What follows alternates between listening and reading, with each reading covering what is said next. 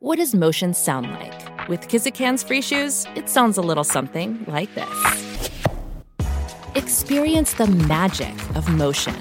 Get a free pair of socks with your first order at kizik.com/socks.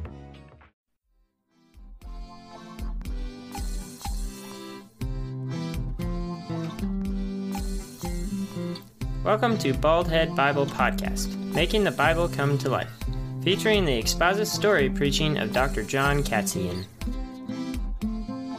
Bald Head Bible Podcast is committed to keeping our show free to the public. However, as with everything, there are expenses involved, so if you would like to contribute, head on over to patreon.com. That's patreon.com/baldheadbible. And there you can become a supporting member for as low as $1 a month. While there, please check out some of the bonus material available only to our BHBP supporters. And some of that material includes Bible study guides to help you use the podcast to minister to your children, to minister in a Sunday school class, and to have some quality family devotions.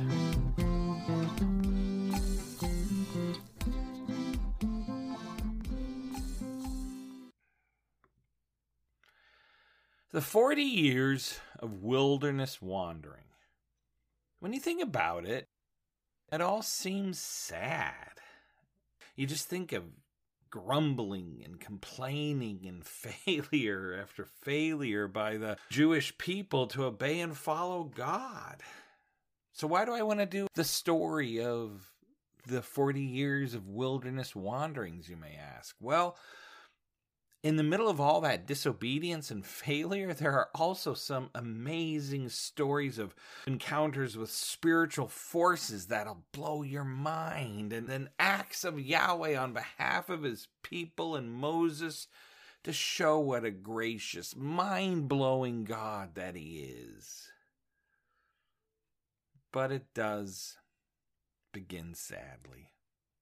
We're going to begin this series on the 40 years of wilderness wandering by the Jewish people led by Moses, but we're going to pick up the story of Israel's wilderness wandering right after the people of Israel crossed the Red Sea. Now that is a spiritual and emotional high, right? That was an amazing event, and one that will be repeated throughout Israeli history for years to come.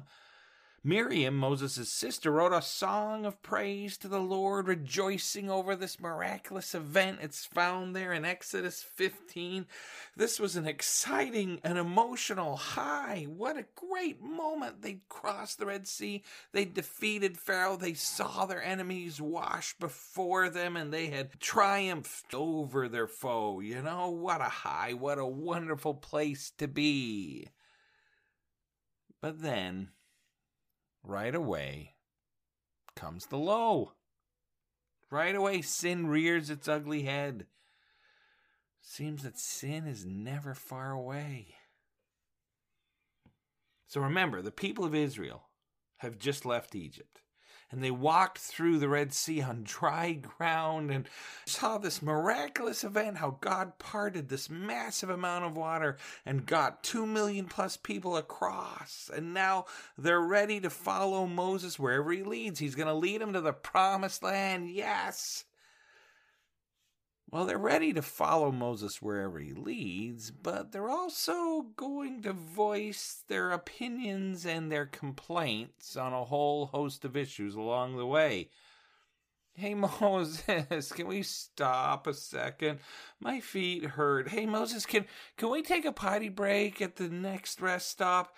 Hey, Moses, it's so hot. I want it to be cooler. Hey, Moses. These people had just seen the miraculous provision of God. They had just seen God appear to them in a pillar of fire, which they follow by night. And he's also in the cloud that they follow by day. And he gives them a nice cool cloud over them to take the sun away and some of the heat off of them by day.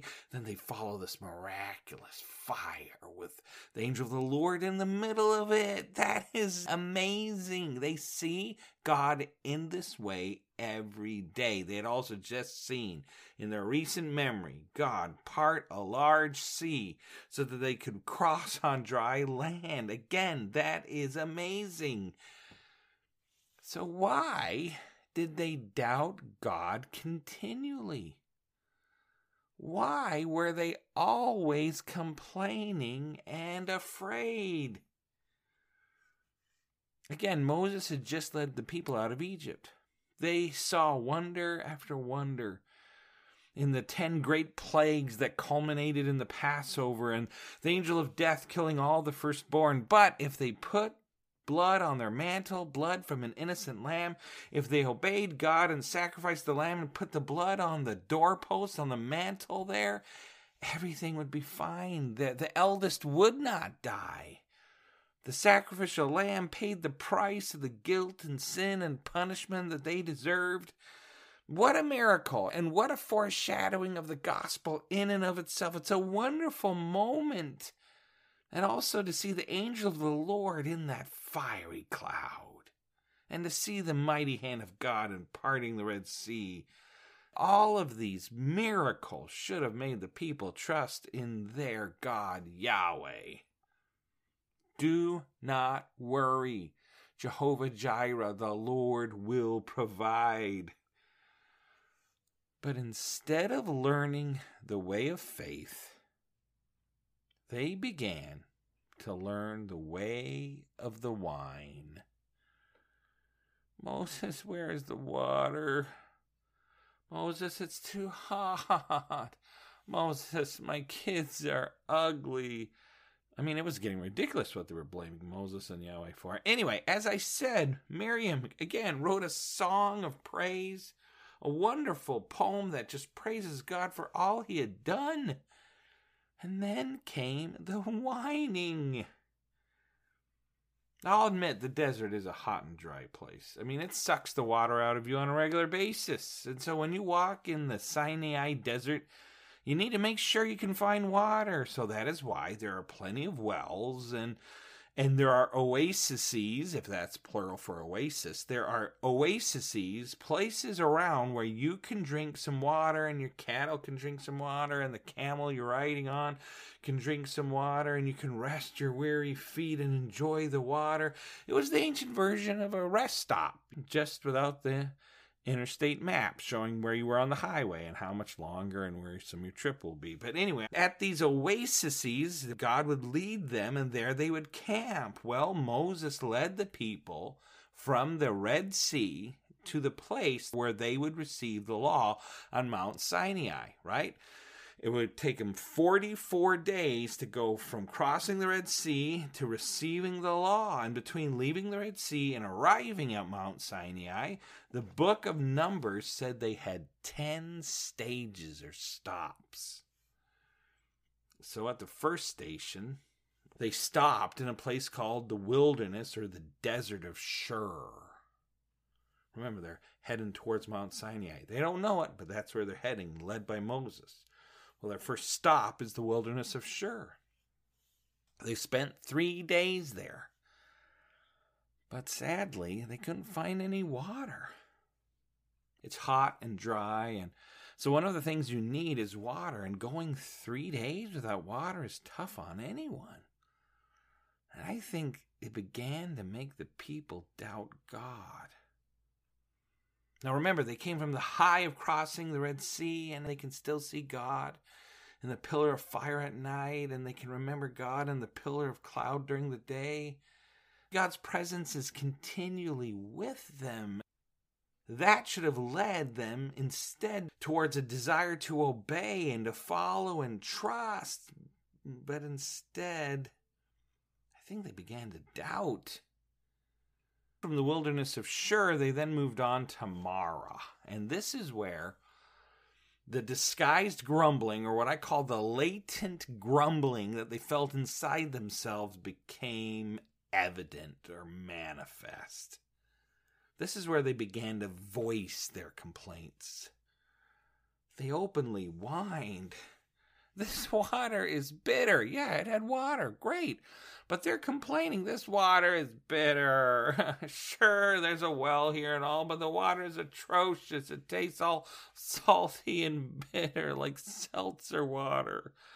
Really, you ever had straight seltzer water? It is salty and ugh, I don't get it. I only like the flavored stuff. But anyway, they didn't like the water. It was nasty. The people hated the water. Now remember, the place is called Mara, which means bitterness. And that is what the water tasted like. So the people complained and began to whine and began to grumble. They doubted God, and by extension, then they began to doubt Moses. They doubted that both of them had any ability to take care of them. So here we have people grumbling, rah, rah, whining in a large group to Moses, a lot of unhappy people. So what will Moses do? This is where God takes care of Moses and the people.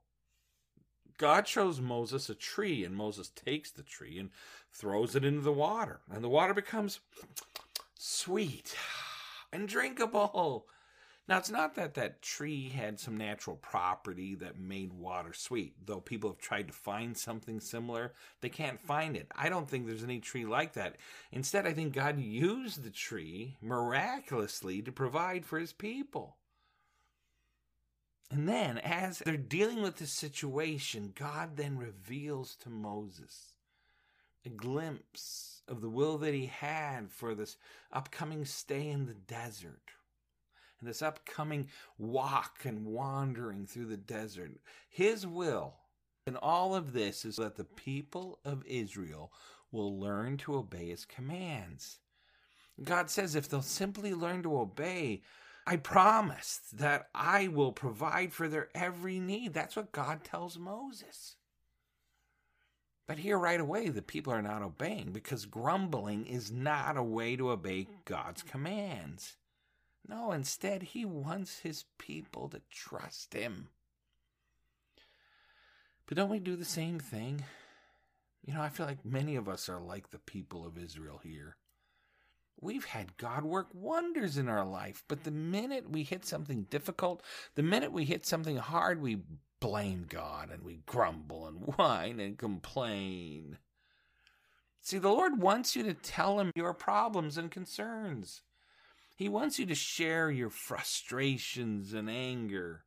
That, when you do that, in biblical terms, it's called lamenting. Big word, lamenting. You know, we have a whole book called Lamentations where the writer lamented. And in lamenting, you tell God how horrible it is down here, how bad life is in this terrible world full of bad things and evil people. Sharing with God your struggles and your fears, that's lamentations, right? That's lamenting. What the people of Israel did instead is they grumbled.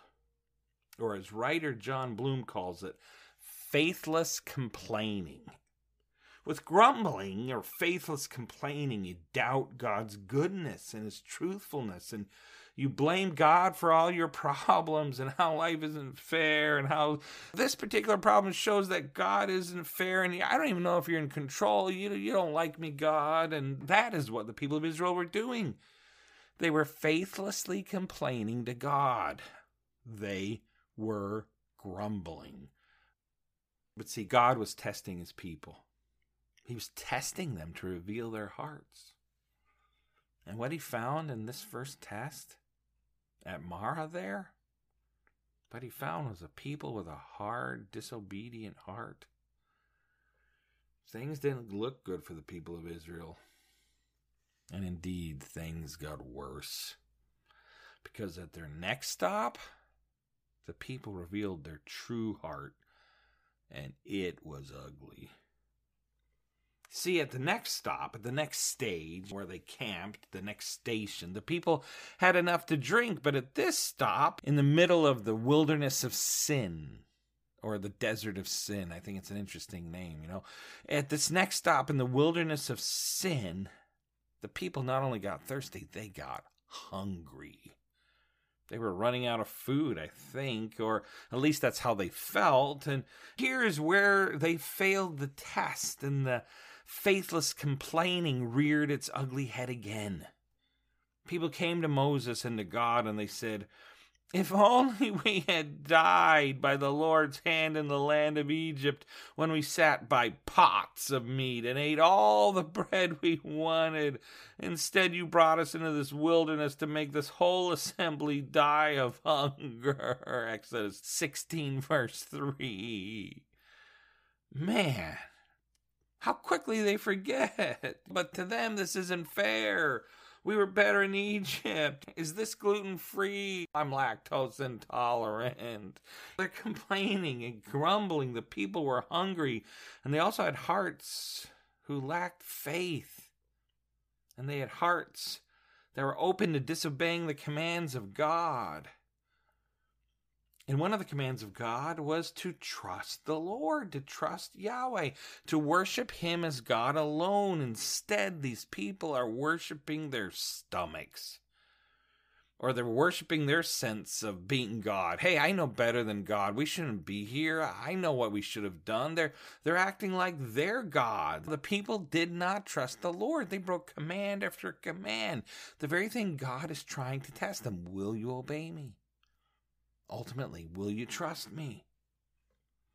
So when the people complained, Moses smartly went to God and asked for help. What was he to do? How did Yahweh want him to handle this problem? To his question, God answered with a miracle. God said, "I am going to rain bread from heaven for you.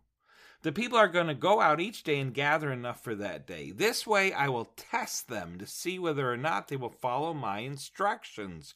On the sixth day, when they prepare what they bring in, it will be twice as much as they gather on other days." Exodus 16, verses 4 through 5. I mean, what it says is, I am going to rain bread. God was going to rain bread. Think about that, rain bread. Talk about cloudy with a chance of meatballs. No, this was cloudy with a chance of bread. But the bread God was going to give his people wasn't just the average bread you think about today. You know, the sky was not going to all of a sudden start raining loaves of bread. One day wheat, the other white, the other day pumpernickel, the final day rye. No, not that sort of bread.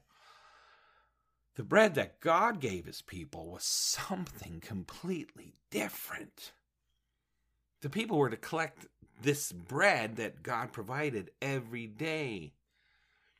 And the neat thing is about this bread that the people could collect as much as they wanted. If they wanted a little that day, only collect a little. But if they wanted a lot, then they could collect a whole bunch, up to 2 quarts a day. But the key was that the people should only collect what they needed, because God did not allow this bread to be stored. You cannot collect some on Monday and then collect enough so that you could store some to be used the next day on Tuesday. No, God specifically wanted his people to only collect enough bread for that day. That was his command. Moses said to the people in Exodus 16:19, "No one is to let any of this bread, to remain until the morning." Well, the majority of the people did that. They collected about, 2 quarts of bread per person. The bread showed up with the morning dew. When the dew disappeared, the Bible says the people would see thin flakes. When the layer of dew evaporated, there were fine flakes on the desert surface, as fine as frost on the ground. Exodus 16, verse 14. They would then go to these fine flakes, this fine frost on the ground, and they would pick it up. Well, to collect that fine frost, they needed to collect it in the early morning, because by the time the sun rose and the heat of the day arrived, the bread would melt away. The majority of people did as the Lord commanded. They collected enough for themselves and their families and their needs for the day. If they collected more than roughly 2 quarts, they would then share with their neighbor, or maybe somebody couldn't come out and collect because they were sick, or anyone who needed more. And so people shared, and they got as much bread as they needed. But sadly, as in everything, there are people who do not obey. And there were some people who collected more than they needed. There were those who disobeyed the command of the Lord and collected enough to maybe last them 2 or 3 days. Well, they snuck in some extra there. I'm going to make this last on Monday all the way to Wednesday. But that was sin. God didn't allow these people to get away with it. And instead, God caused this extra bread to breed worms and stink. So I can imagine, they get up the next day thinking, oh, I'm full of bread. I don't need to go collect any today because I collected enough for yesterday, so I'm good to go. And they go over to look at their bread and, whoa, what is that stench? And they open the lid and, oh, there's maggots and worms in the bread. And, oh, no, we got to collect it. But it's too late. We slept in. Oh, this is bad. They didn't obey. You have to obey. Now, it's interesting. They had to collect this bread every day. And the Bible says they collected that bread every day for the next 40 years. Now, what is this bread called? I would have called it falling out of the sky bread, or angelic bread, or air bread, or I don't know what I would have called it. But the people in the Bible called the bread, what is it? What is it? Or if you know your Bible, you might have heard this word. It's called manna. The word manna basically means, what is it? When they first saw this fine flake on the ground, their immediate reaction was to ask, manna? Manna? Manna? I mean, it's the Hebrew word for what is it? Roughly translated, the word manna means, what is it? It was such a different substance that they had never seen before. They had to ask, what is this? What is it? And I can imagine someone sniffing it and rubbing it between their hands and trying to work out, manna. What is it? Well, God provided bread in this way. And as I said earlier, God provided bread in this way for the next 40 years. So for 40 years, they got up early, collected some manna, and then fed their families with it throughout the day. On Friday, they collected 4 quarts, doubles, because they weren't allowed to work on the Sabbath, which was Saturday, right? Work on the Sabbath was not allowed. This extra manna, guess what? God did not cause to stink and to breed worms, but instead God kept it fresh for his people so that they would have some for Saturday and Sunday, since they were not allowed to collect on the Sabbath. But sadly, again, some of the people did not trust God and went out and tried to collect manna on the Sabbath. This was not allowed. And it was useless anyway, because God did not allow the bread to fall on the Sabbath. But again, this revealed the true heart of many of the Israelites, a heart that had no faith in Yahweh, a heart that had no desire to obey. Well, when the people came originally to complain to Moses, they also complained that they had no meat. They wanted meat. And here again, God provided. But instead of supplying meat in this way for the next 40 years, instead, God met their need in this way one time. One time. God allowed quail to crash land all over where they were at that day. Quail coming across, quail coming in, all of a sudden, boom, boom, boom, falling out of the sky is this quail. Here comes a quail flapping its wings, boom, hits a tree, clunk. Oh, there's a quail.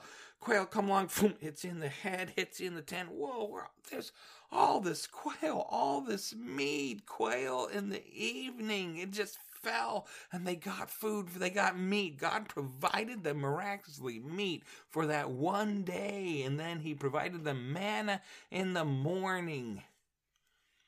Now it's interesting, the Bible says that manna, the Bible says it tasted like honey wafers. It also had the taste of something made with olive oil. So again, this manna, think about it, tasted like honey, And also it tasted a little bit like olive oil.